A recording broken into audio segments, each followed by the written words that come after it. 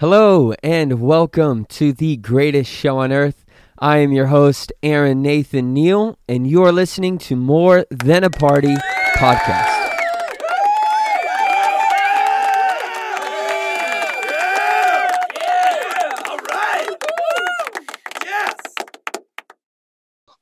Hello, everyone, and welcome to another episode. And today I have two of the most influential men that in my life, for sure, two of the smartest guys that I've had a tremendous impact on my life. And you might be like, Aaron, you're really biased, and you might be completely correct, because I am. Because the first one is my dad, Pastor Bill Neal. And I actually spoke to my dad a couple months ago on my season 1, as I like to call it. And then the other man standing before us is my older brother, Pastor Adam Neal, who is in Utah. And I also had him in season 1 as well.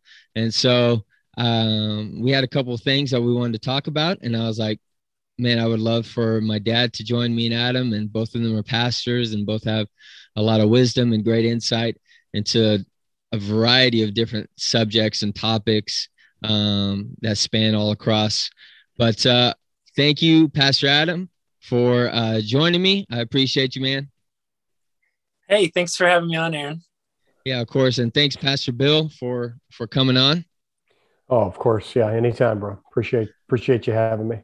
Yeah, so this is my first time doing a multiple people interview, and so I'll just kind of maybe try and direct the questions maybe at one of you guys specifically, and then you guys can just add on if that's how it goes, if you guys have any input. But this is open forum for anyone maybe wondering what's going on here. I just we just came back from a Bible conference, and man, it was just so powerful, so wonderful, and just a lot of pastors there, a lot of men and women of God just wanting to do something as far as like pioneering is concerned, or contributing financially, whatever it might be, to spreading the gospel.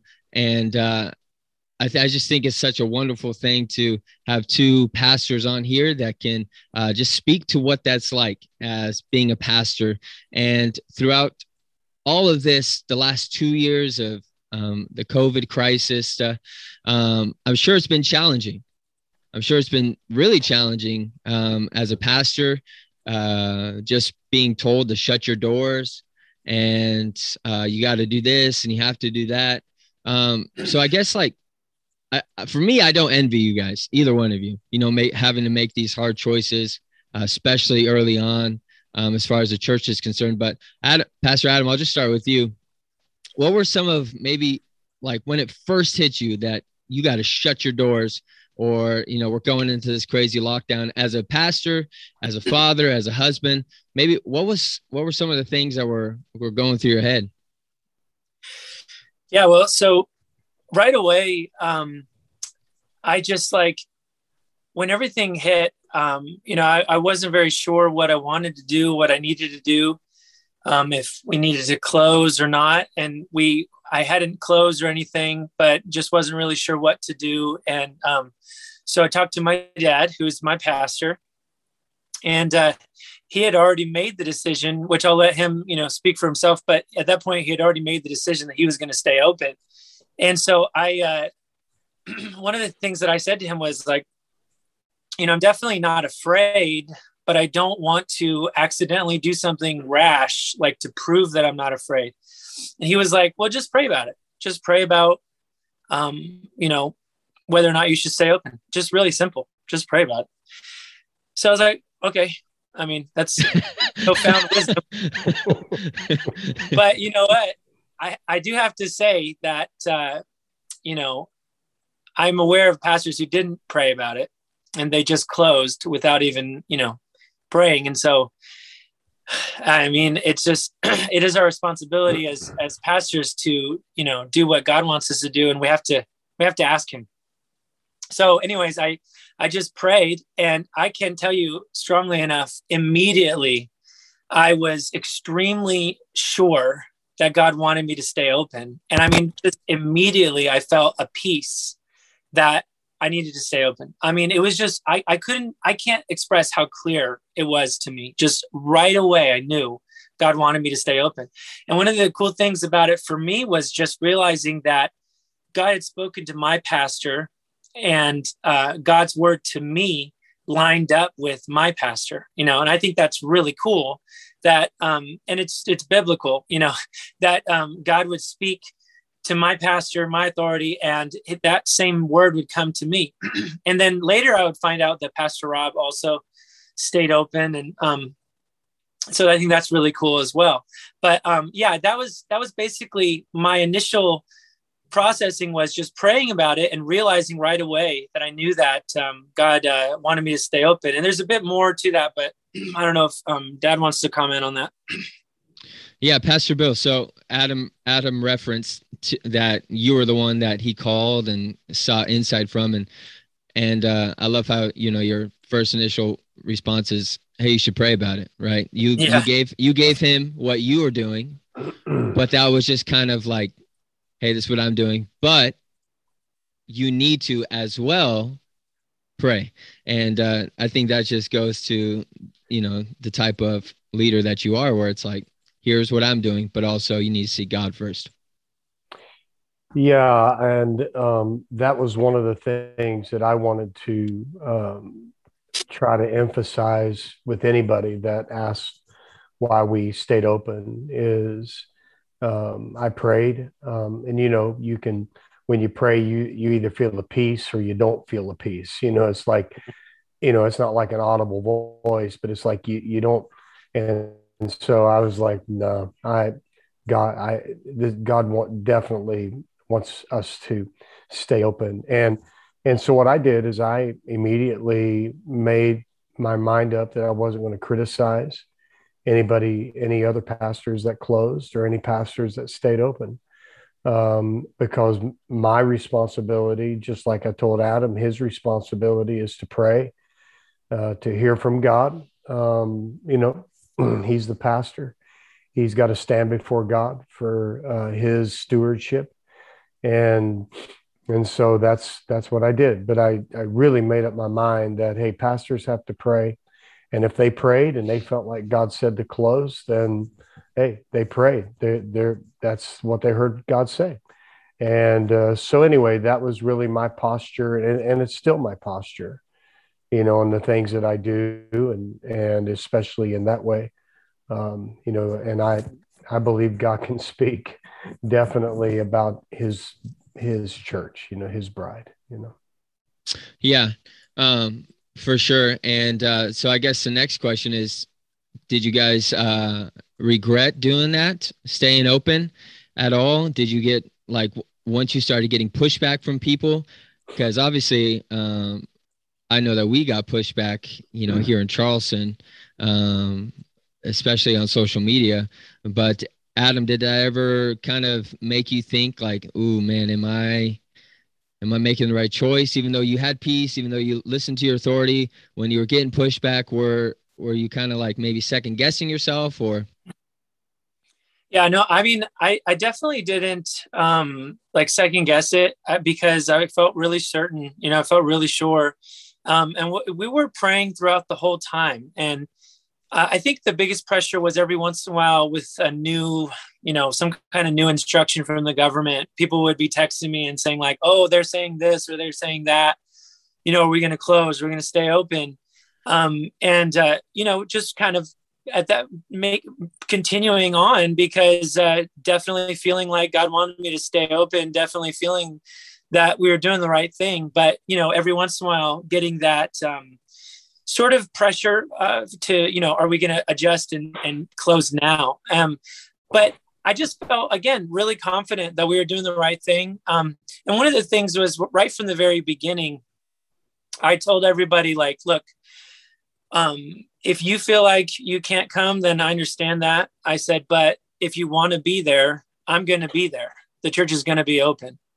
So that was my mission, was like, the church is going to be open so that people can come to it, especially in a time of chaos or a time of uncertainty. I mean, uncertainty is probably the better word, but I want to make sure that there's a place that people can go, a refuge for people. And if people made the decision that they didn't want to come, I understood, because there was so much pressure culturally, but basically, if anybody wanted to be there, I was going to be there. And so to me, that's not that big of a deal, really. It's like, if you don't want to, then you won't be, but if you want to, I'm going to be there too. It's not like we have to tell most people, if you don't want to be there, you don't have to be. That's true. Exactly. Yeah, no doubt. How about you, Pastor Bill? When you started, I know for us, it came from, we don't need to name names, but it came from within our own congregation. Someone, decided to put out that we were still having church, and all of a sudden it's like, what? You're not even coming. You haven't been here in months. Like, how do you even know that we're still having service? So did that kind of, your guys are pastors, you're men of God, but you're also men with flesh, So when someone comes against you in lies and deceit, it's only maybe natural to, be like, bruh, come on now. Yeah. No, you know what? I didn't take any of it really personal, because, all of us know the kind of pressure that everybody was feeling. And again, everything was uncertain from state to state, really, and sometimes city to city. I mean, it was just so, uncertain what the authorities were going to say. But, honestly, I think at that time, I kind of shut down social media stuff. I shut down, except for Facebook. We were doing Facebook Live sermons. But there were times when it was just, on a Wednesday night, it was me and a few others. And, but that's okay. I wanted to, as Adam said, I wanted to be there, be available. I mean, gosh, especially in like a time when, like, what is going on around here? It's like the church. Yeah.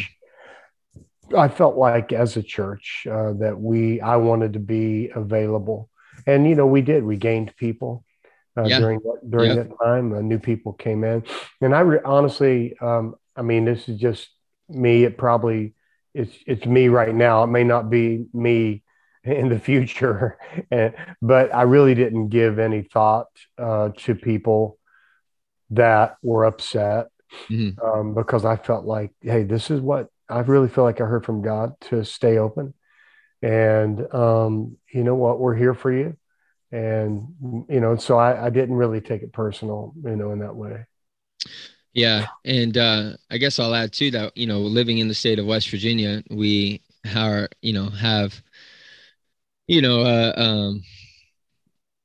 we have the privilege, I guess, as should be what it's called now, to not live in such a authoritarian state where the government was constantly looking at us and checking doors, checking churches.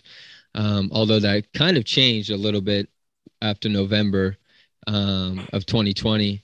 Jim Justice tried to go in a different direction, but we don't need to get into that. But I think it's powerful too, looking back when all the bars were closed, all the strip clubs were closed, every, whatever was closed.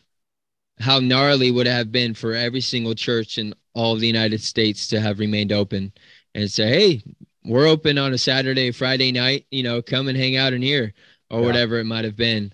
So I definitely think that, it's not a knock on anyone that did close their doors, especially if you prayed about it and heard from God and were at peace, just like Pastor Bill and Adam are saying. But I mean, as Pastor Adam referenced already, if you just close your doors just for the sake of closing your doors, it's kind of like, man, you might have missed out.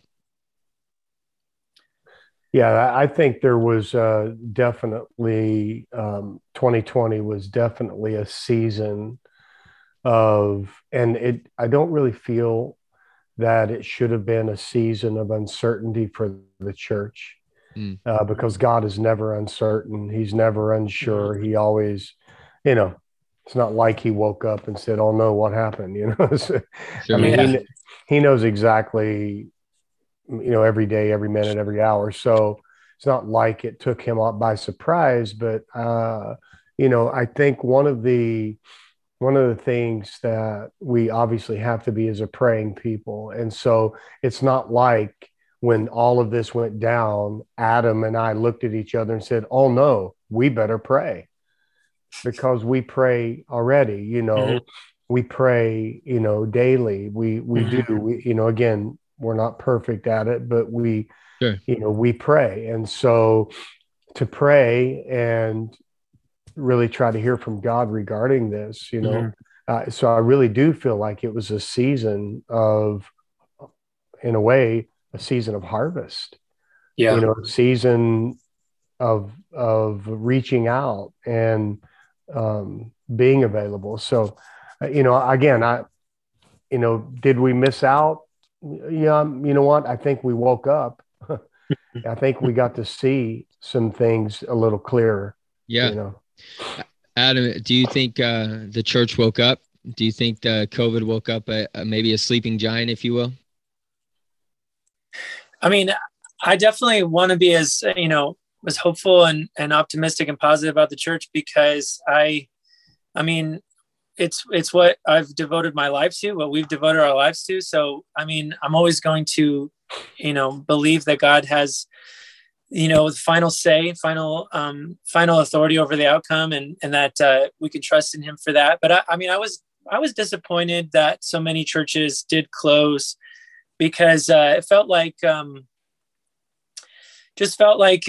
major opportunity to take a stand, because like I used to say that the third world nations with Christians there, that Christians are thriving under persecution and they're doing really well. And I used to say, I think that the American church might need a little persecution to get a little, fire in them. And then we got some persecution, and it feels like we just closed up shop really fast. And it was kind of surprising for me to see so many churches shut down without really fighting back, because it's just not really, it's not really who we are. I mean, we take risks all the time. Every time we send a missionary, we're putting his family and him at risk. And every time we bring a missionary home to visit or to come back to live, it's a risk. He could be sick. He could have something that can infect other people. I mean, that's always been how it is. In America, our responsibility really is the mission field. I mean, I think that's why God blessed us with our liberty and our freedom, is so that we could be a blessing to the world. And we just, one of the scariest statistics and saddest, I guess, for me, is that they say that 25%, Pastor Richard Ruby shared this quote, 25% of churches that closed their doors during COVID are not reopening. And so you could say that maybe there's been kind of a testing, or just that God is kind of, I don't know. I mean, it seems kind of strong, but yeah, just a testing. And so hopefully now we're better off. We're hungrier, more passionate, that we went through a difficult time, and now we want to just, come back strong and continue to do what God called us to do, not fearful, not afraid that things could go wrong, or, one of the things during this time early on that I said was like, my kids, when they're born, we dedicate them to Jesus, and we mean it. Like, I really believe that God's given me these children, and I need to raise them to live for God. And so that means that if they grow up and they want to be missionaries, that I'm not going to stop them from doing that. If God calls them to the mission field, which is far scarier than COVID, there's far worse diseases and far worse healthcare abroad. And if God calls them to that, then, I'm going to support it, because I dedicated them to Jesus when they were born. Yeah. So, in America, where I do have incredible healthcare and all that, I'm definitely not going to be like, I'm so afraid that I can't go to church, or I can't take my kids to church. And some people might think that's really strong, but that's how we were raised, is I'm living for Jesus, and my kids, I'm raising them to live for Jesus too. Yeah, for sure. No doubt. And that's definitely how we were raised. And that's how, God willing, I'm going to raise my kids one day. Sheesh. And And so, but no, for sure. And you touched on one thing, as we come back, hopefully we're stronger and, on the same page, and people are all hungering and for truth and for Christ and for more. I mean, when your work is your life, and when work is what you're living for and purpose, and all of a sudden that gets taken from you just like that by the snap of some governor's finger, it's like, what is life all about? What is, and I'm sure those thoughts and all those things were going through people's heads, especially if they're alone or whatever it might be. And so now that everyone's hopefully opening up their doors, hopefully that happened a long time ago, they are finding a place of truth and a place of welcoming. And you saw this in 2020 when it seemed like churches were starting to open up. They were a lot more careful, especially some of these mega churches.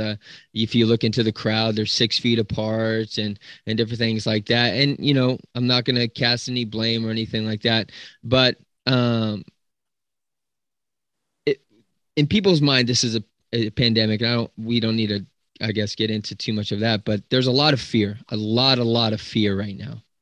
And so I guess my question to you as a pastor opening up their doors, how do you maybe address that fear or address maybe the legitimate feelings of people as they walk into your door and they see people unmasked, or they see not social distancing, or whatever it might be, whatever stipulations you have set for your church?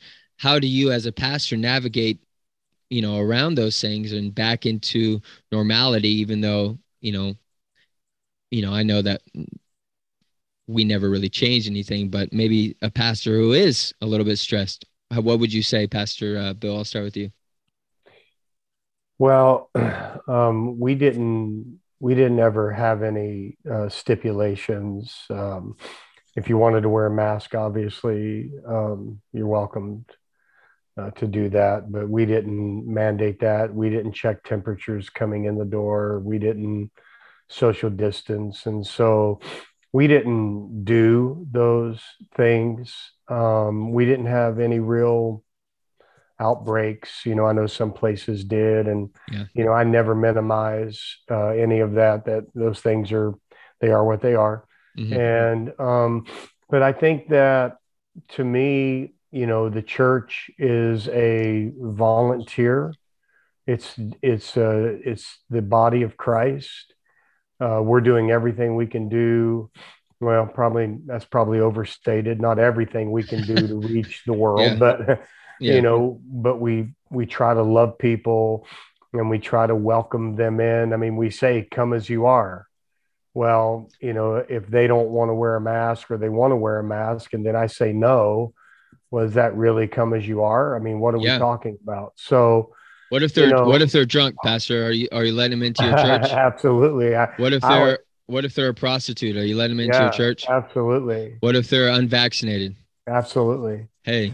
Yeah, because I mean, people are people. People Yeah. need the gospel, and I've tried to help our church navigate. I mean, we're not a large body, a large church, but I've tried to keep them focused on the mission of the church through it all. Yeah. I mean, you're there every service. I mean, I talk about that probably more than anything. We have to stay focused on the mission of the church. Let's stop reading, more social media than we do the Bible. Let's try to hear from God. Let's pray. Let's reach the lost. So I've tried to keep our congregation focused on the mission, which the mission can't get lost because the church does have a mandate. Mm-hmm. Yeah. And that word mandate, how the enemy's attacking that word. I mean, you're afraid to even mention it in church, Yeah. But the mandate of the church is to disciple nations. That is the mandate of the church and always will be. So, I'm not going to throw stipulations up because I feel like the church is the best place. I'll be honest with you, Aaron. I even said, look, if you have COVID, come to church. Let me pray for you. Lay hands on the sick, they shall recover. I believe Jesus can heal that. I mean, I know pastors in third world countries that have laid hands on full-blown AIDS patients, I mean, on their deathbed, laying their hands on them, praying for them to get healed. I just believe that is the mandate of the church. I believe somebody asked, what would Jesus do during this time? He would be wearing a mask, and he would be, COVID wouldn't even be existing, in his presence. He would have completely healed anybody that, that's just who he. So I don't know that that's really a fair comparison, but I do know that the Bible says, heal the sick, raise the dead, cast out demons. That's the mandate of the church. That is the call, the purpose of the church. Yeah. And so, I'm not the guy that's going to tell people you can or can't.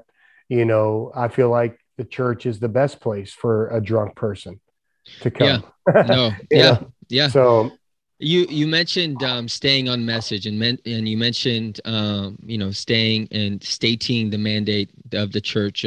So one of the things I've noticed that a lot of pastors, especially in 2020, have allowed themselves. I shouldn't say a lot, but pastors that I've seen, especially in the spotlight, I guess I'll reference them. I've seen has allowed the cultural movements and worldly things to influence how they are speaking to a congregation behind a pulpit. I mean, we went to a rally here in West Virginia where a white pastor got up there during the Black Lives Matter movement and pretty much told every white person that they're racist. And we're standing there thinking, this is coming from what? You are out to lunch. How dare you say that? Who do you think you are? But the thing is, if that would have just been some old Joe Schmo trying to gain political points, we would have been like, whatever, he's out to lunch. But coming from, quote unquote, a pastor, someone who is held in a higher regard, someone who is held more accountable by God, according to the word of God, you hear those things and you're like, man, I almost feel sorry for you when you're speaking such foolish things, especially from behind a pulpit. So again, as a non-pastor, I don't really envy the burden that Christ has laid upon you guys and, holding you guys to a higher account. But Pastor Adam, how do you I'm going to step away real quick. How do you allow or kind of keep yourself from being influenced and maybe steered toward a direction that the world would want you to go? How do you navigate that, especially as a young pastor? Yeah, I mean, it's just my job is to preach the Bible. And so I basically just don't really need to worry about like cultural agendas and things like that. I preach the Bible. And I feel like in any season, no matter what's going on, the word of God has hope for people and has something for people to hang on to, something for people to believe in. And I think more than anything, the Bible really helps us keep in perspective what's really important. So preaching the word is going to keep people grounded on what really matters. I mean, that's the intent. And that's what's available to us is the word of God does that for us if we'll receive it and accept it. There is a lot of pressure to conform to just different cultural things, but I just stick to what I'm supposed to do. I'm supposed to preach Jesus. My theme for last year was win souls.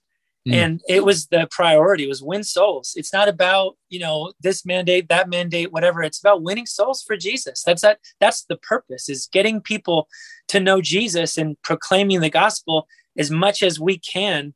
It definitely, COVID made outreach difficult, but we still did it. Still found a way because the priority is winning souls.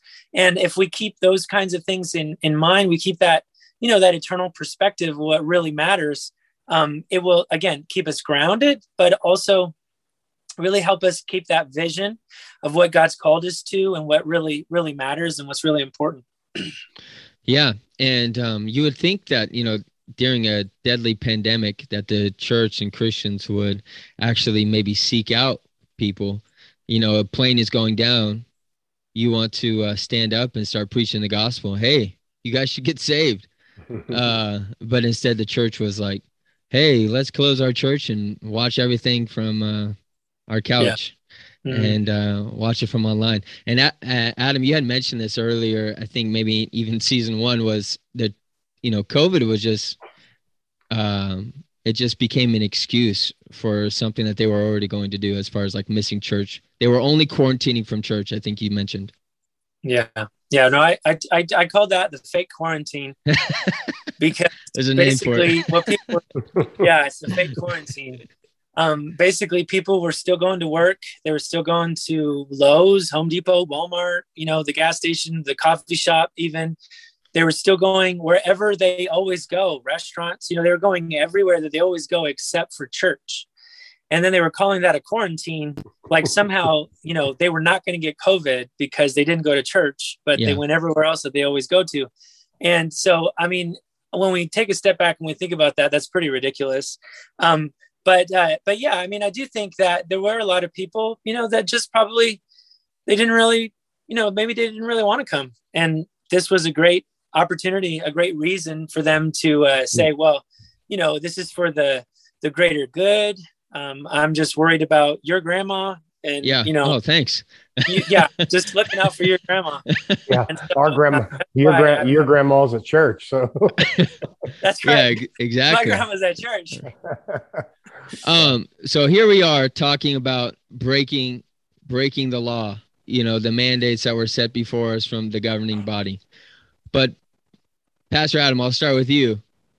Doesn't 1 Corinthians, doesn't it state that we should be obeying our governing body?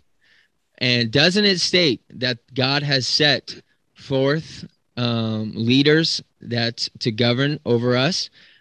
So why are we talking about breaking these laws as a church? Yeah, well, so first of all, I mean, the Paul especially, and then really all of the apostles, but these people were preaching an illegal gospel. It was illegal. They were not supposed to be doing what they were doing. They were heavily persecuted. Many of them died preaching this gospel. We know that all the apostles, except for John, were killed for their belief, but John spent the rest of his life in exile, so it's not like he had it easy. So they all were criminalized for preaching the gospel. So when they say obey the governing authorities, it's absolutely true and it's absolutely appropriate, except for when the governing authority tells you to do something that is against what God has called you to do. So at that point, we do have a responsibility that we have to remember that we answer to God and we're responsible for being obedient to him. One day we're going to stand before him, and none of us are perfect by any means, but we're going to have to give an account. And it's like, are we going to tell God that like we disobeyed him because the government told us to? I mean, I definitely don't want to have to, stand before God and say that. So if God speaks to us and tells us, and really, I feel like it's already clear in the word, because it says, don't forsake the assembly of the brethren. And I think it's something worth fighting for. And again, our churches in these, third world nations where the church is still illegal and the Bible is still illegal and they're not supposed to, have church, they're doing it. Why are they doing it? Why are we fighting that battle? Because that's what God has called us to do. And because God, again, is that final authority. And so wherever the government is attacking what God's word says to do, it's not just something that like we should maybe do. It's actually our responsibility to be obedient to God in those situations. There was one thing I heard I completely agree. But one thing I heard was someone say, when you make stands against the government, you are close to embracing a spirit of lawlessness. Um, Pastor Bill, how does that make sense? How would you make sense in your mind about that? Well, Romans 13 is the text that people turn to when it talks about everyone submitting themselves to governing authorities, because government comes from God, and that. There goes my church kid card for getting the scripture wrong. Oh, well, I think I said don't. First Corinthians. Oh, hey, that's all right. But here's what it says: for the authorities do not strike fear in people who are doing right, but in those who are doing wrong. Would you like to live without fear of the authorities? Do what is right, and they will honor you. I mean, there's a whole context. It's funny, people, a lot of, I'm saying this in general. Sure. Like people will take a verse and then immediately someone will come who maybe has Bible wisdom and they'll say, hey, you can't use just one verse to make your point. But then those same people who say that use one verse to make their point. Sure.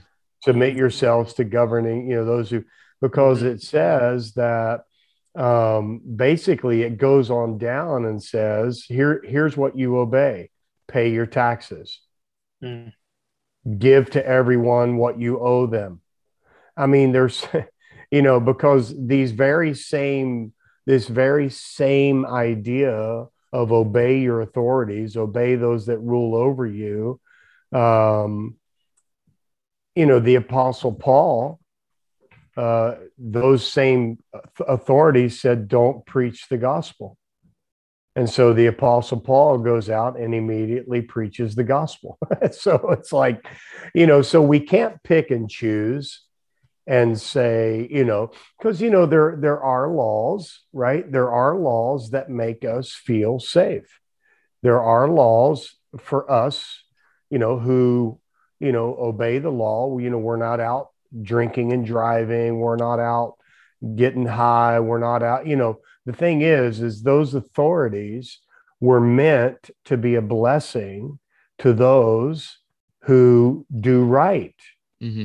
And if someone would say, well, the authorities say to close down your church and you're not doing right by keeping your church open, I don't agree with their perspective of right. Yeah. Does that make sense? Yeah. So, because it says that if you don't want to fear the authorities, then do right. And so I mean, all I would say, about that, and here's, I had to step away for a minute when you ask about how we, what we talk about as far as the mandates and all of that. Like for me as a pastor, if I had to come up with something every week, like the answer is this and the answer is that, and you've got it, that I would be a pastor for about a month and then I'd run out of ideas. But see, we have the Bible. That's why we can continue to preach and hopefully be effective with those that are listening, because we're not just throwing out, this is the latest soundbite, or this is the latest research, or this is the latest idea, but we're trying to, the best we can, stick to the word of God and be effective that way. So that was the previous question. But again, here, I don't see the context that if the government, because I'll tell you right now, we think it's hard now. Well, wait until the Antichrist comes. And then he says, shut your church down. What are you going to do then? Well, that's what he said. He could be the authority of the day. The Antichrist could be the authority of the day. What are you going to do then? Well, some people might say, well, the rapture is going to happen.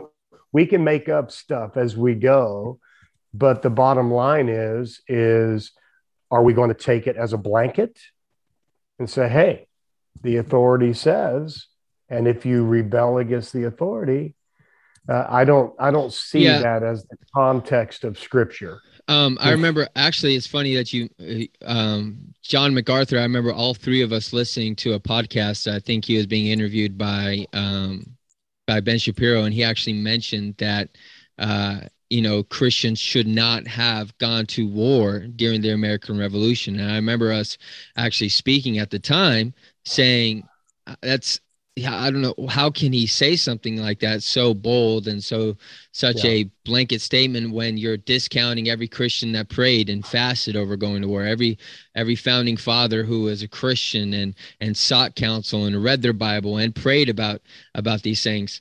But Adam, when people do use Scripture to justify certain things, like keeping people out of church or not opening their doors or obeying these mandates, do you think that there is any Scripture that maybe you were able to find to justify some of these mandates? So, for example, if they all of a sudden said that churches, just to keep your church door open, you had to make sure every single person in your church was vaccinated and to show a vax card, that's a governing authority setting a rule in place. Is it script? Can you find anywhere in Scripture specifically pointing to vaccines being required anywhere in the Bible? To answer your question, no, there's not a Scripture that says that we need to get vaccinated. But what's funny though is, like, if In-N-Out is going to tell the government, like, no, I'm not going to make people get vaccinated and show proof of it, then, like, we can do that too. We can have some backbone and, say, hey, we're not going to cave to every whim of the government. Another thing about, just wanting to comment one more thing about those Scriptures about obeying governing authorities. In the early church, they used to have these letters from Paul, Peter, other writers. They would circulate throughout the early church, throughout the different churches. And a lot of times part of their service was just to read an entire letter.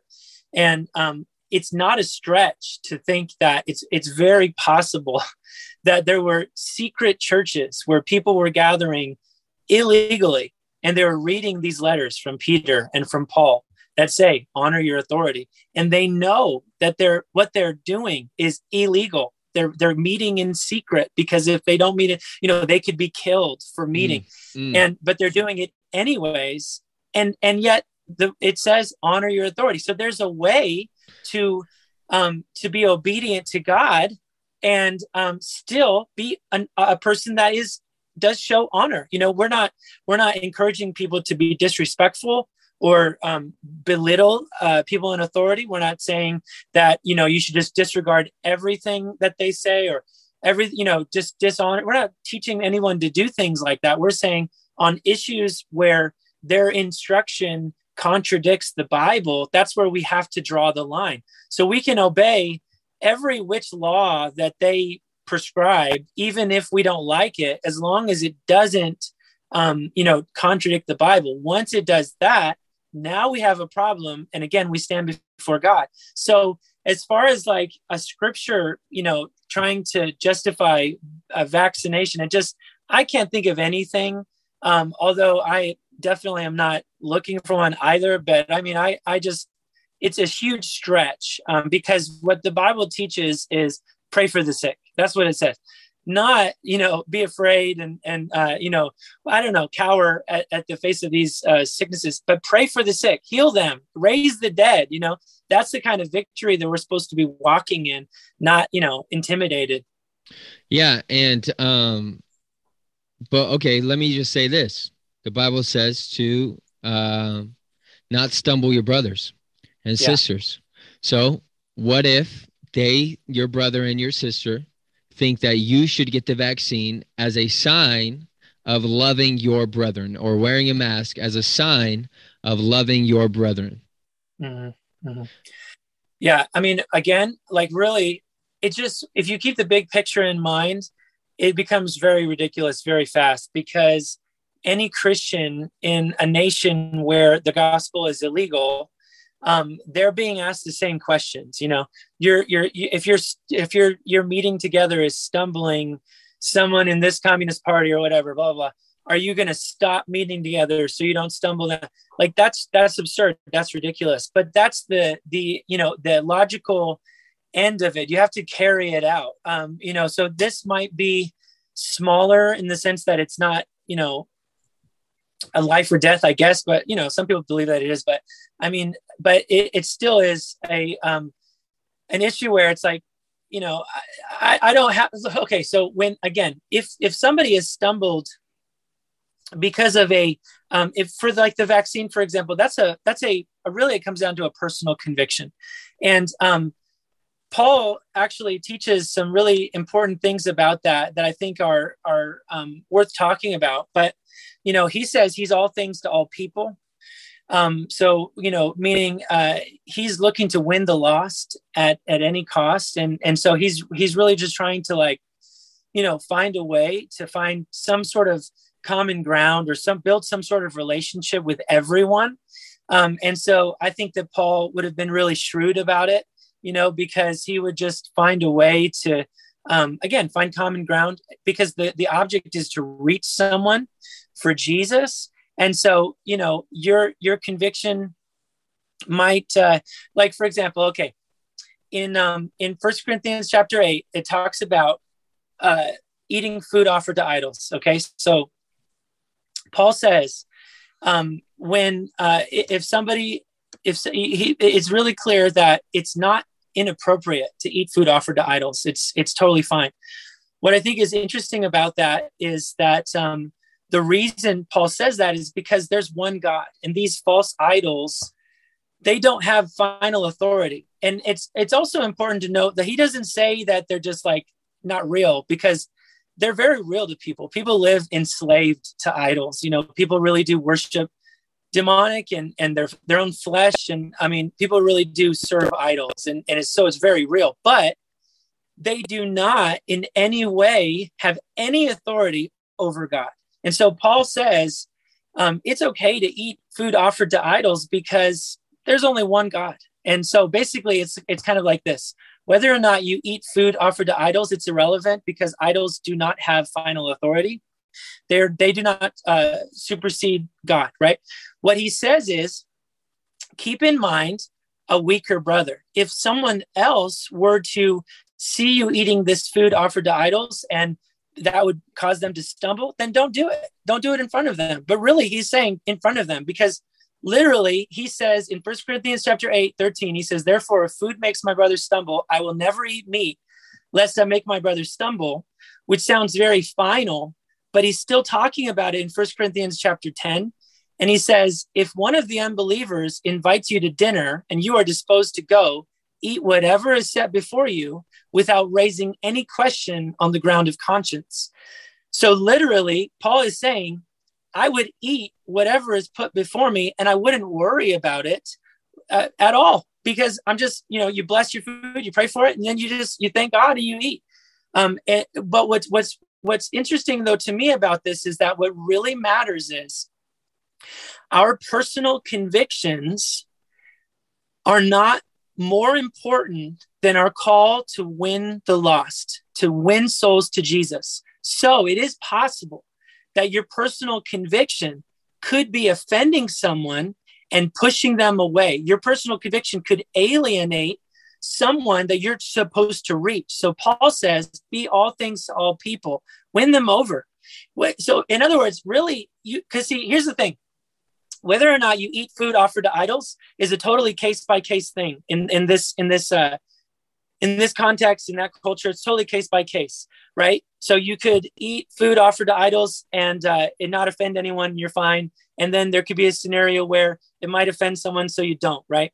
So it was case by case. But with the vaccine, it's a permanent thing. You can't change your vaccination status depending on the people around you, whether or not they're okay with it or whether they don't like it, right?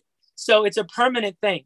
So what Paul is saying is that conviction. So and this is the other part of it. Some people will say, I'm offended that you don't have the vaccine. Other people might say, I'm offended that you do have the vaccine. So either way, your personal conviction might be upsetting someone. So what we have to do is be all things to all people and be really shrewd in our conversation, and find a way to don't talk to make about it. Yeah. Don't ask me. Yeah. And the fact that Paul is saying, it's okay to eat it when there's no one around that's going to be offended by it. He's saying that it's really not anyone's business. It's not, because eating food off the idols is not a sin. So he's like, it doesn't matter. It really doesn't. But if it happens to offend someone for their sake, just don't offend them intentionally, right? But again, with the vaccination, it's not something that you can change. It's a permanent thing.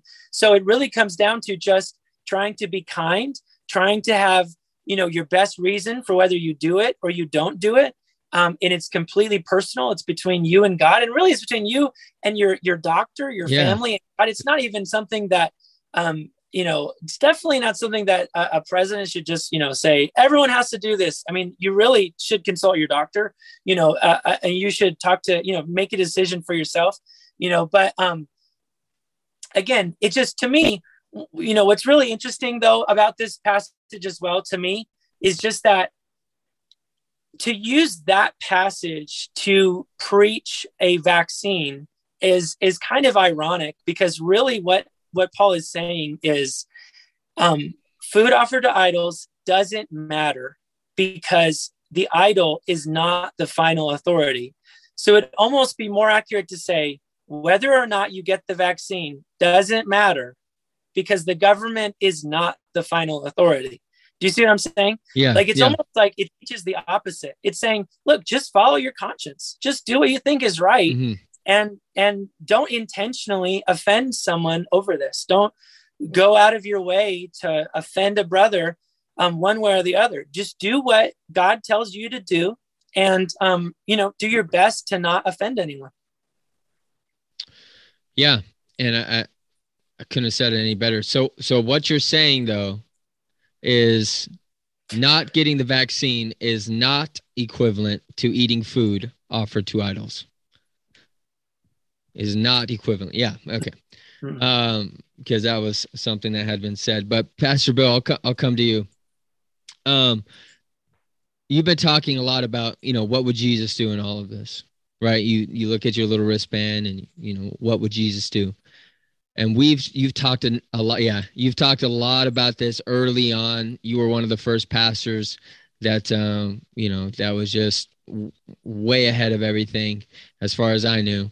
A lot of the mega church pastors, as far as I could tell, were, doing what they do. But Jesus, Pastor Bill, correct me if I'm wrong, but Jesus healed lepers, and Jesus healed the blind, and Jesus healed a woman that was bleeding for 12 years. But correct me if I'm wrong, Jesus would have ran from people with COVID. Is that accurate? He wouldn't have welcomed. He would have made sure they're wearing a mask or vaccinated at least, right? I mean, it's COVID. Yeah. It's not leprosy.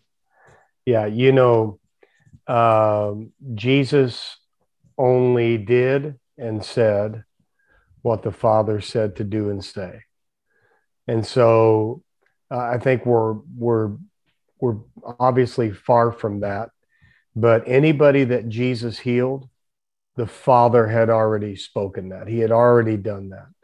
And so when Jesus gives us this mandate, heal the sick, raise the dead, cast out, when he gives us this instruction, the mandate obviously is to go into all the world, disciple nations, but the call of the church is to reach the hurting, reach the broken, go to the Samaritan, the one that nobody, the outcast, and so, I think that, the whole idea that we're talking about offending, that's why we've got to stick scripture. We've got to stay scriptural, because no pastor, maybe I shouldn't say no pastor, but most pastors, we're not out there just to say what we want to say and see who it can offend.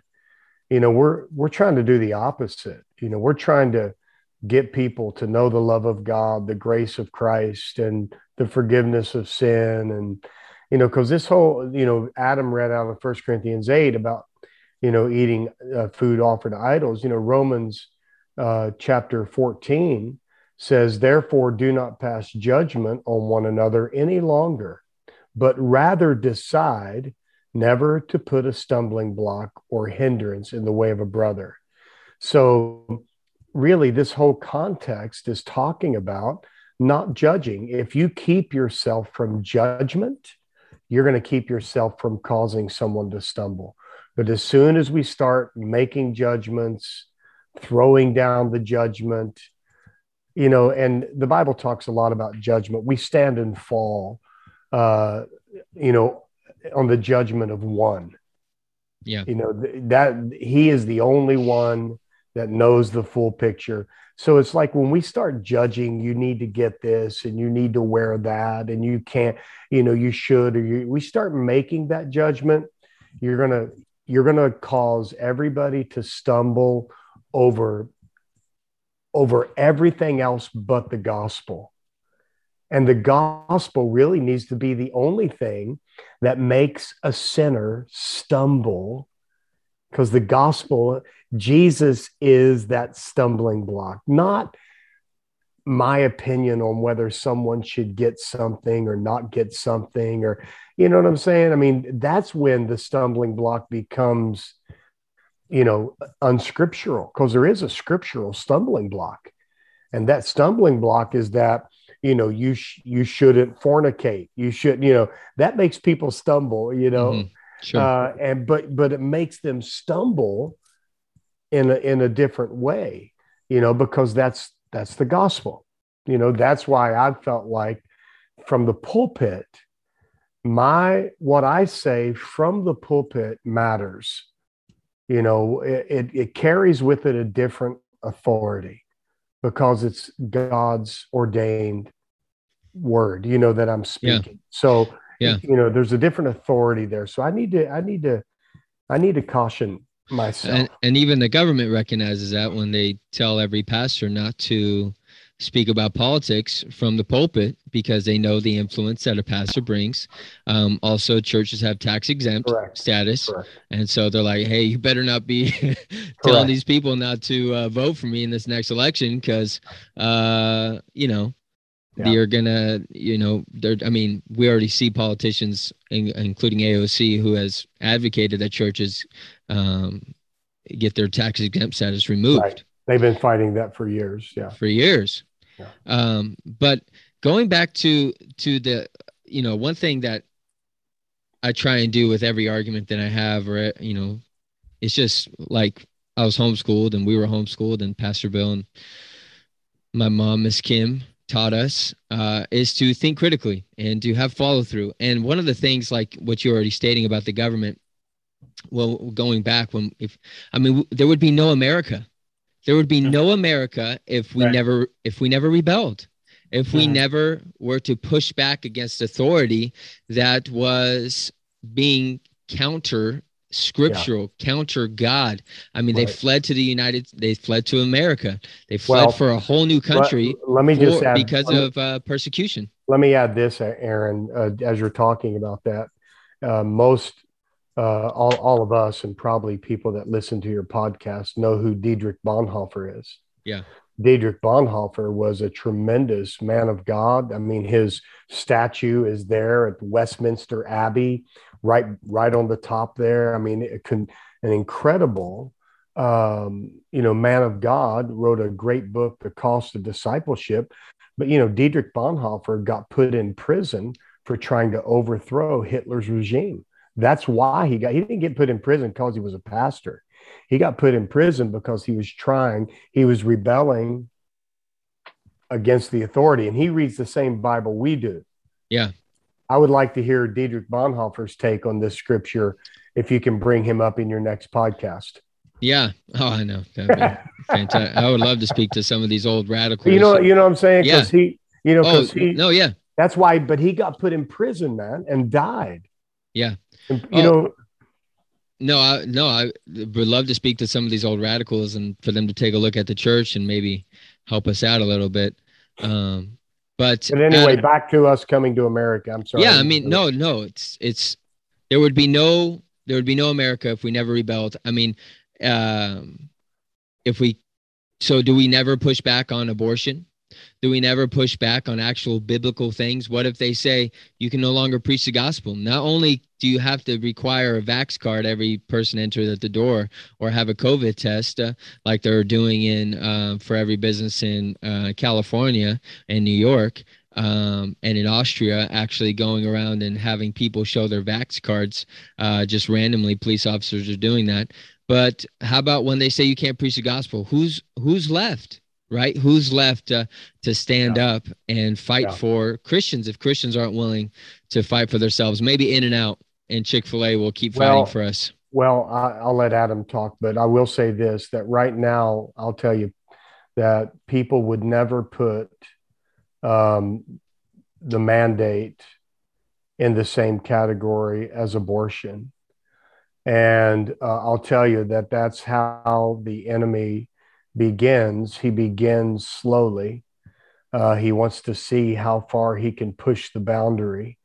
You know, he did that with television from the 30s to the 50s to the 70s. And all of a sudden, you know, where in the 70s, they're barely showing any kind of skin in a show. All of a sudden now, 40 years later, it's full bore, you know, whatever. So the enemy pushes slow. He might start with something and go, he's, you know, what's the best way to eat an elephant?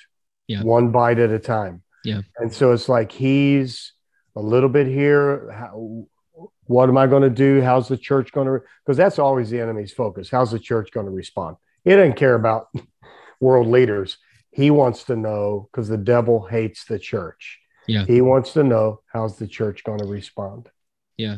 Adam, I'm going to give you a statement, and I want you to, I know I'm kind of throwing this at you, but someone said, going along with what the government, the context of, again, obeying authority, because I think that's where if Christians are going to have the argument of we need to be following the CDC and the FDA and the governing authorities, they are saying, they're pointing at Romans and they're citing the scripture.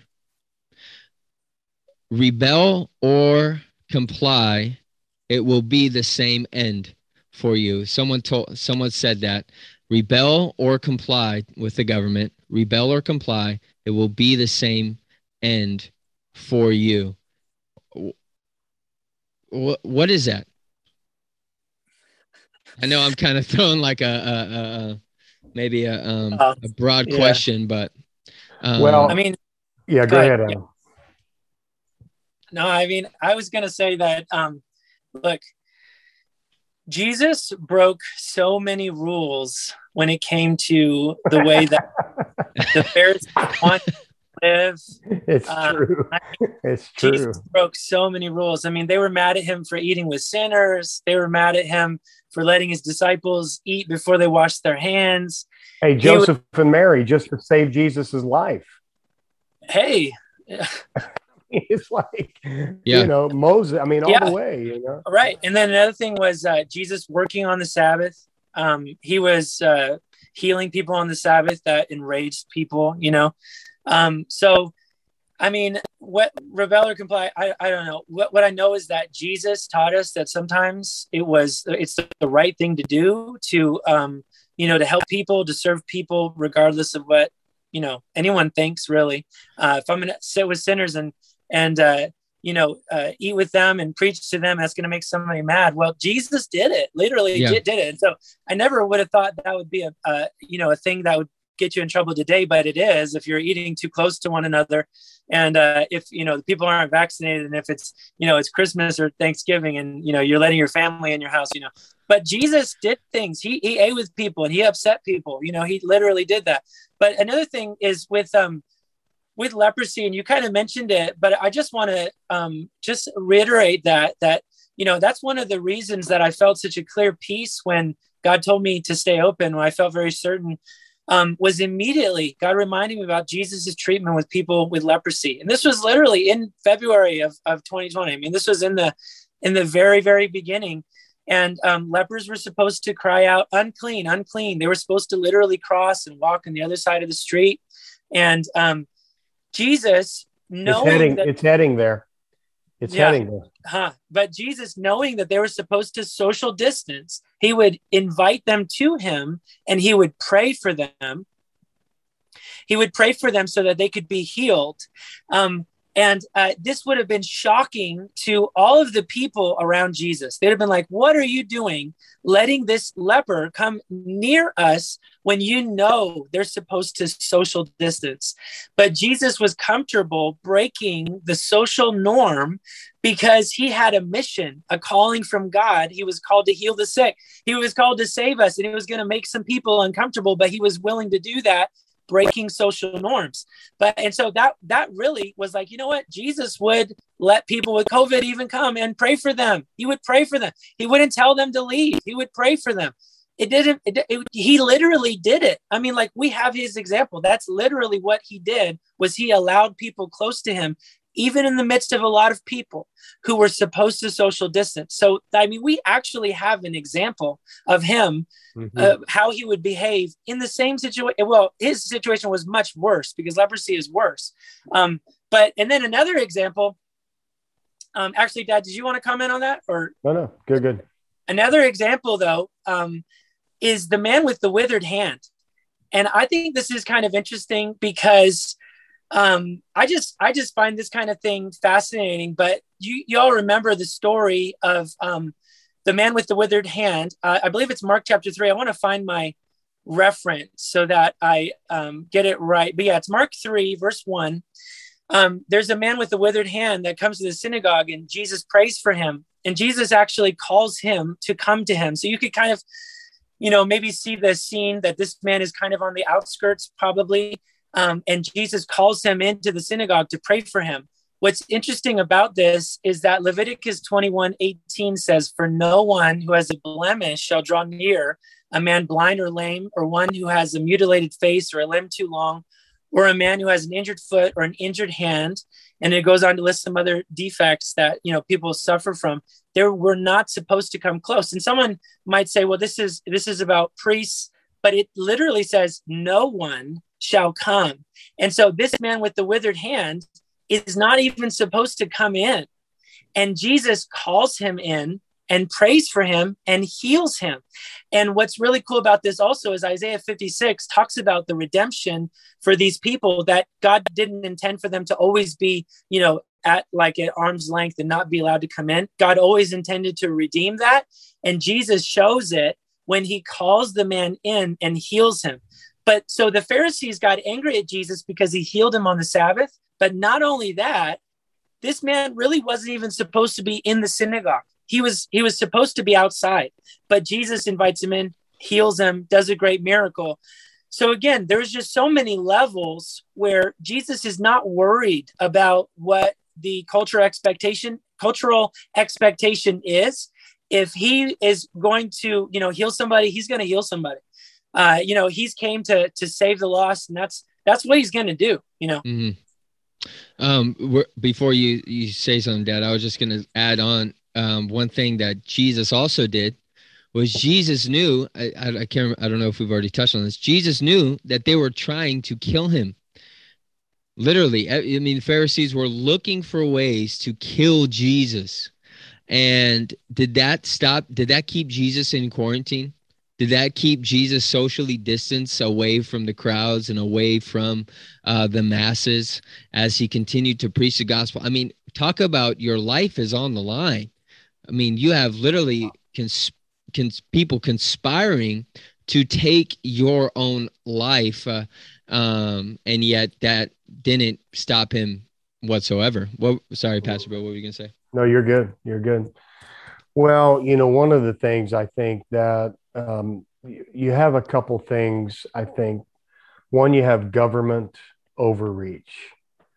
And so I think that that's an issue that is happening and people are feeling it. People feel like their freedoms are being taken away and their freedoms are being attacked. And there are certain entities that have been created that, even the Old Testament, deals with this with Uzziah, the king going into the temple to offer sacrifice, and the priest comes and basically says, "You have overreached. This is not your place." The church has never, I mean, this again, you talked about people coming from Europe to come to America. This is exactly what they came to America for, so that the government wouldn't control the church, mandate this, because it was government overreach. Well, I think too, you can have pastoral overreach. When we began as pastors to tell people, because we're talking about 1 Corinthians 8, Romans 14, about their conscience, that we're basically, they're saying, God doesn't want us to get the vaccine. And we as pastors are saying, too bad, you need to obey the government.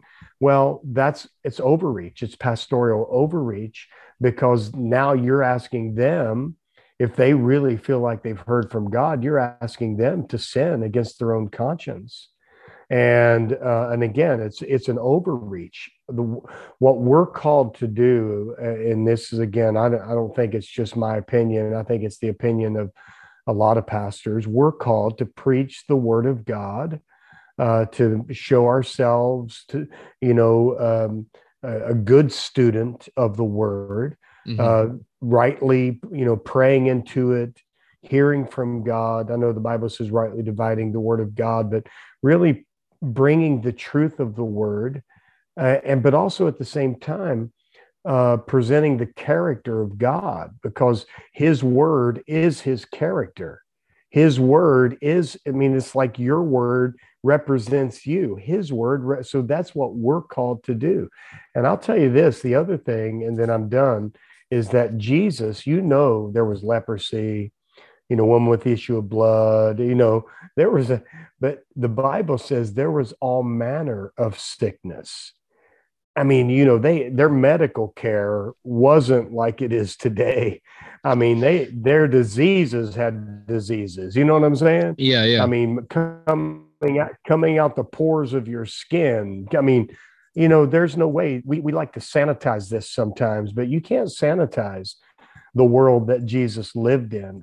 He lived in a world that was full. We see it all the time. Casting out demons. It's like, was everybody demon possessed? It's like, there's a lot of things going on in his world that he was living in, that he was having to confront and deal with. And you ask about, does the Bible talk about vaccinations? Jesus could have very easily said, hey, we need to get a vaccine against this, guys, because this one right here, there's no cure for this one right here. We need to get, and he could have done that, but he didn't. He didn't do that, and he very easily could have. Jesus, he could have done, I always feel like he could have done whatever he wanted to do, Yeah. But I think pastoral overreach, we got to be careful. Just like I believe the government, they got to be put in check here. Yeah. And I think one of the things too is that people are like, well, you're selfish for having this belief, or you might be selfish here if you're not getting the vaccine and different things like that. You need to look at the big picture. You need to look at reality and different things. And it's like, okay, let's look at reality. Let's look at what is going on in the world. You have something that has, a 99.7% survival rate, recovery rate, basically 100%. I know it's not.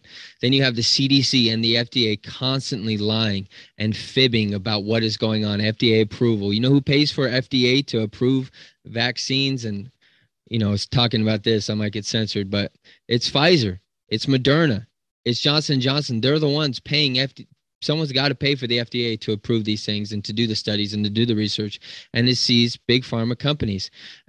So, the idea that there's some, governing holy body over us, that they have our best interests at heart, they're just out there just for the good of all mankind. Just for me, it's like a little bit of common sense and a little bit of research and study would point me in a totally opposite direction, in that we didn't vote for them. We did not vote them in. So what is the reality? And Adam, I've heard you talk a lot about this. The reality is fear. There's a lot of fear mongering. going on in the world, but also in the church. Ton of fear. And so how do you combat that? Have you seen that? Oh, you're on mute, brother. All right. Hey, absolutely. Though, I mean, one of the main problems of all this, the way the government has handled COVID, is how it has really inspired a lot of fear, and also it's really hurt faithfulness a lot. And so, I mean, people have been just, again, like, their lives can be really diminished by fear. Someone can say that they're not afraid, but they might say that because they've eliminated everything in their life that stretches their faith. Mm-hmm. Anything that causes them to step out in faith, they just eliminate it from their life. And then they say, well, I'm not afraid, but they are afraid, and they're living a very, very small version of themselves, what they're called to live. I mean, someone who maybe they're called to be a missionary, go overseas, and they might make any kind of excuse, or, I want my kids to have American education, or, I'm concerned about healthcare, or I got this career or that. And they might say, I'm not afraid, I just have good reasons. But the truth is, they've eliminated something from their lives that was going to require a lot of faith. It's the same with being a pastor. It might even be the same with going to church when, there's, some called COVID out there. But it's like, people eliminate things from their lives that cause them to have faith. And then they say, well, I'm not afraid, but they really are. And again, it diminishes them. So they're not living the fullness that God's called them into. The Christian life is an adventure. God calls us to do things that many times they're a little bit, they're challenging. There might be an element of, like uncertainty, maybe, like I'm stepping out into the unknown, don't really know. But it's a major adventure. But I mean, we're living our lives to the fullest when we're following the call of God. But when we eliminate it, and again, we can say, well, I'm not afraid, but really, we're very much afraid because we're limiting ourselves and not doing what God has called us to do. And the other thing is faithfulness. Faithfulness was majorly attacked all throughout this whole season, where maybe people at one time legitimately were concerned about health issues, even when everything opened back up. They're still not around. And it's like, what happened? What happened there? And I think that faithfulness was attacked, definitely, where before it was a non-issue. They were going to be at church, but after, being at home for 6 months, it's like, there's not as much of a zeal or an energy, to do these things anymore because our faithfulness was assaulted. So I think that a lot of fear was inspired and faithfulness was attacked, very much so, all throughout this time. And it's a real battle to, engage in that spiritual warfare and say, I'm not going to be afraid, and I'm going to be faithful no matter what the cost. Yeah. And talk about faith. It seems like people have just uprooted their faith in God and completely placed it inside of the government. I don't know where this newfound faith in the government came from, as if Gavin Newsom, Andrew Cuomo are, some priest out there. The only one, the Pope, is the only one that can hear from God. It seems like we've gone back into, the medieval times where the Pope is the only one that can hear from God, where Gavin Newsom and Mayor de Blasio are the only ones that can hear from God, and people's God being Saint Fauci out there, who is the only one, the all-seeing eye that knows every single in and out of COVID and how it's going to affect us. You can go to Walmart, but you can't go to a small business. You can go to Target, but you can't go to an outdoor park. You can't skate in the park because they filled it up with sand and dirt in California, which is just so preposterous. And again, it's not even conspiracy. It's not a conspiracy mind to just state the obvious, where all of a sudden we are putting our faith in the government. Adam, where did that come from? Where did this newfound faith in the government come from and stripped from God, it seems like. I do think that there is an element of it that it's just revealing that people's faith wasn't really in God in the first place, or it was just a weak faith. I don't know. I mean, because it is shocking how little faith people have in God, and how people just bow to whatever, the government says. Don't go to church. I'm not going to go to church. It's just kind of surprising how quickly people went that route. But I think it reveals their source of faith. What are they believing in? And it just shows that, they weren't really believing in God. They were coming to church. They were, singing some songs and having a good time. But I mean, it's like when things get really difficult, when you're forced to make a decision to choose Jesus, choose faith over fear, will people do that? And that it reveals what you're believing in. But one of the things, just again, talking about government and, the kind of infatuation with doing every little thing and turning it into kind of a religion, sometimes God allowed evil nations, even in the Old Testament, to rise up and discipline Israel. And so these nations like Babylon and Assyria would rise up and they would attack Israel. And it was bad. It was really, really bad. But these nations were allowed to come to power or to overthrow Israel. And it was always to turn the hearts of people back to God. That was always the intention. So the intention is that people's faith would return to God in times of crisis. That's God's desire, that they would come to him. So it's like the crisis reveals where their faith is. And one of the things that I think is interesting is like God is allowing a power to rise to overthrow Israel, but he's also sending prophets who preach to the very end repentance. Repentance.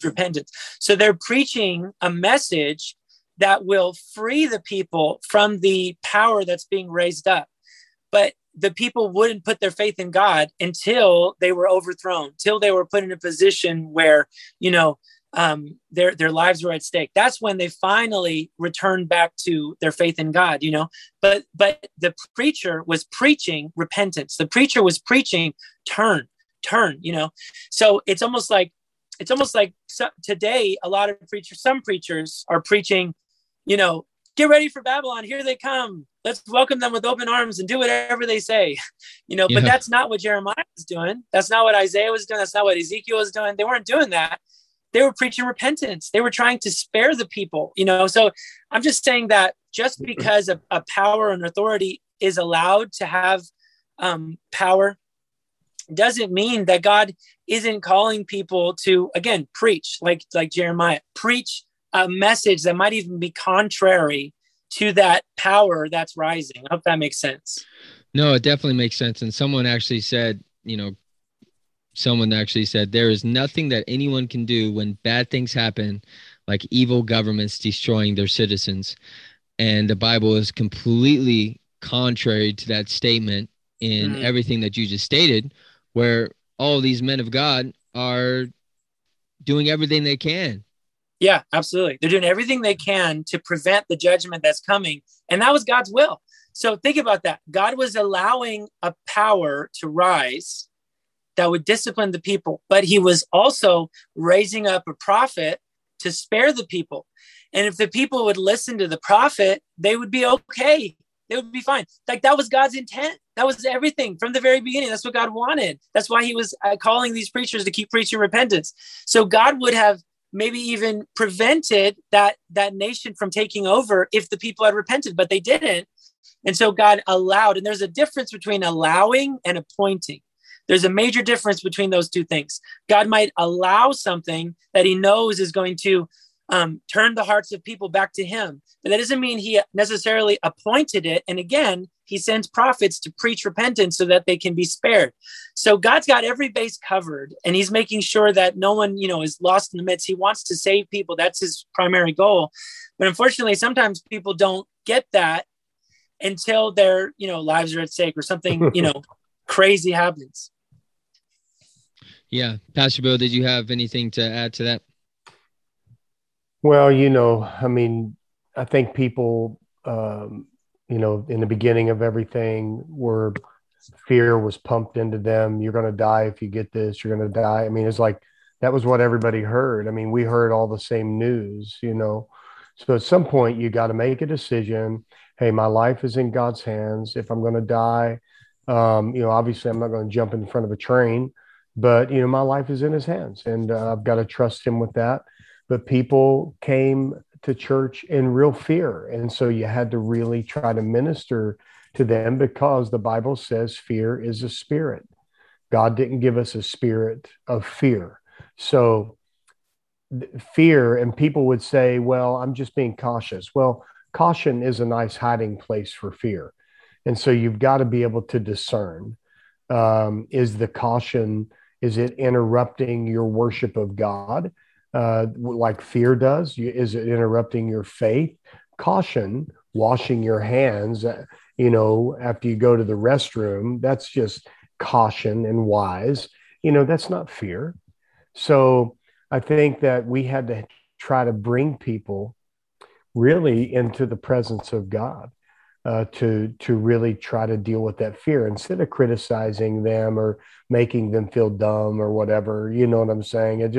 I think more than anything, we had to go, okay, listen, I understand, because of the things that you've been told, this has birthed something in you. But the only way you're going to overcome that is you need to allow God to show Himself strong in your life, and really bring them into that truth, So Yeah, absolutely. And I love how at the start we were just like, hey, when we first opened, when we stayed open, wear a mask if you want to wear a mask. yeah. Now it's like, if you want to get the vaccine, get the vaccine. We've all been saying this. I've been saying this from the jump. None of us are anti-vaccine, anything like that. We're anti-government overreach for sure, to the fullest extent. These governing bodies are full of it, trying to shut down small business and, all these different things. We can get into that. But we're leaving this up to free will. We're leaving this up to choice. We're allowing people, not even allowing, like we have control over, like you're allowed to wash your car today. It's God's church. Yeah. What a statement. Yeah. Like, okay, you're not allowed to come into this building. You're talking about God's house. You're talking about God's house where you're denying people entry. It's pretty interesting. And so, but what we're saying is, hey, do what you want as far as your caution is concerned. If you feel like taking all of the, droplets and drips, and it's pumping up your vitamin D and vitamin C and the I word, I won't say it, and different things like that. If you're taking all these precautionary substances to prevent getting sick, then all the power to you. None of us are saying anything like that, like not to or to do it. And, we're definitely not saying that if you follow our rules, like what our advice or something, we're somehow responsible for your life. Like God's going to hold us to account as if we say, don't get the vaccine, and God's all of a sudden your blood is on my hands. I rebuke that in the name of Jesus, that would be the case, because it's not true. There's no biblical principle for that. For something like that to be stated. What is reality? Well, you can go back and listen to my past episodes about COVID, and I'll tell you the reality about COVID. What's the reality? What the Bible says about governing authority and governing, obeying, and different things like that. Well, we just talked about it. And I think it's really, really important to understand, to compartmentalize, to have nuance, and to understand that there are a lot of factors at play. And it's important to be aware of just what the Bible says and what the governor says. They're not always one and the same. Do we pray for our governors? Absolutely. Do we pray that they hear from God? Absolutely. But when they don't, there is a tremendous amount that falls on the church to hear from God, to think for ourselves, to understand that, okay, are they leading the church in a direction in which God wants the church to go? because there are countless examples of the governing bodies, governing authority, where they do not have the church's best intentions at heart. And it's really important for the church to stand up, to fight back, and to say enough is enough. Everyone is welcomed. Come as you are. Mask if you want, unmask if you want, whatever, get the vaccine, not whatever you want to do. You are welcomed in our church. This is God's house. It is not my house. It is not the governor's house. It is not the state's house. This is God's house, in which we have accepted the responsibility of being a shepherd over. And there's a real weight in that. But I'll let you guys have the last word. Pastor Bill, did you have anything else that you wanted to add?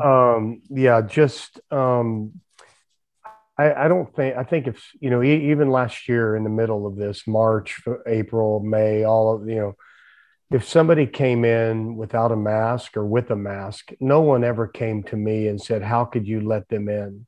Yeah. How could you not let no one, there was somebody that walked by one time and she said she saw that none of us had masks on, and she was all upset. And, I think one of our members were out there talking to her and said, you know what, you can put a mask on, no problem. You want to come in? No, we're fine, but it's almost like, like we were, and I think that's the thing with people. They feel like they're doing something wrong, but, this was right in the middle of it. And she walked away like, the guy told me, this was his comment to me, like she was going to tell somebody on us, or whatever. Fortunately here in West Virginia, we didn't really have the major shutdown lockdowns like California. My friend in Australia, London, a lot of these places had major lockdowns. They were going to get fined. I know one of my pastor friends said they were going to get fined $50,000 if they had one service, if they even opened their church doors. So, there's things that, and, this was in a country where you couldn't fight that. Yeah. Like John MacArthur did here in California. He fought it and said, no, we will worship, we won't social distance, and we won't wear masks, and we will sing. Yeah. So he fought it. And, but, other places they couldn't do that, so anyway, I think that, I gotta run. So I don't know of course we're all going to take off, but I was just going to say the reality of things. If you want to know the reality of some things, you can go back as far as the masks are concerned. Again, you can go back and listen to a past episode, because I'll tell you the reality of masks, and they don't work unless you have an N95 mask. And we wear them in hospitals because N95s work. And there's actual reasons for that. But Pastor Adam, I'll let you have the last word. I'm starting to ramble. No, but I was just thinking about how, like you said, from the beginning, it's been like, if you want to come to church, come, I'll be here. If you don't, I understand. From the beginning, it's been like, do you want to wear a mask? Cool. If you don't, that's fine. And from the beginning, it's been like, do you want to get the vaccine? That's okay. If you don't, that's okay. And what's so crazy is that has actually become controversial because the world wants us to take a stand on a certain side. It's not okay for us to say, hey, make up your own mind, make your own decision. The world wants us to say, no, do this or do that. And that's the right thing. And it's just odd to me that it's become controversial to just let people decide what they want to do. That's what we've been saying from the beginning, is it's up to you. You have that autonomy that you can decide that. And I think that is really what Paul would say, because he was all things to all people. So I think he would be saying exactly what we're saying. Like, hey man, do it. If that's what you want to do, do it. If it's not, okay, I get it, and he would just be friendly and love them, because what's really important is leading them to Jesus. So one of the things that I was thinking about, just thinking about this podcast was, that we do need to govern our conversation and govern even maybe our opinions in such a way so that we don't alienate people who we're called to reach, And so that's why I feel like the best case is to just be all things to all people. Just love people. Don't intentionally try to offend someone, because then you're going to push them away, and they could need Jesus. They could need what we're called to do. We're called to share Jesus with them. So the object is not that I would get everyone else to align with every one of my personal convictions. The object is that I would preach Jesus, So again, it's like, eat meat offered to idols, don't eat it.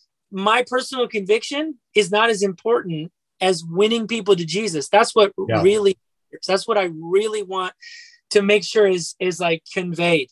So I want to win all. I want to be all things to all people. I'm not trying to push anyone away. I'm not trying to intentionally upset anyone on either side. I want to share Jesus with them. And in Jesus' name, they'll get saved, and we can just celebrate that and be positive about that. That's the primary goal, is reaching people.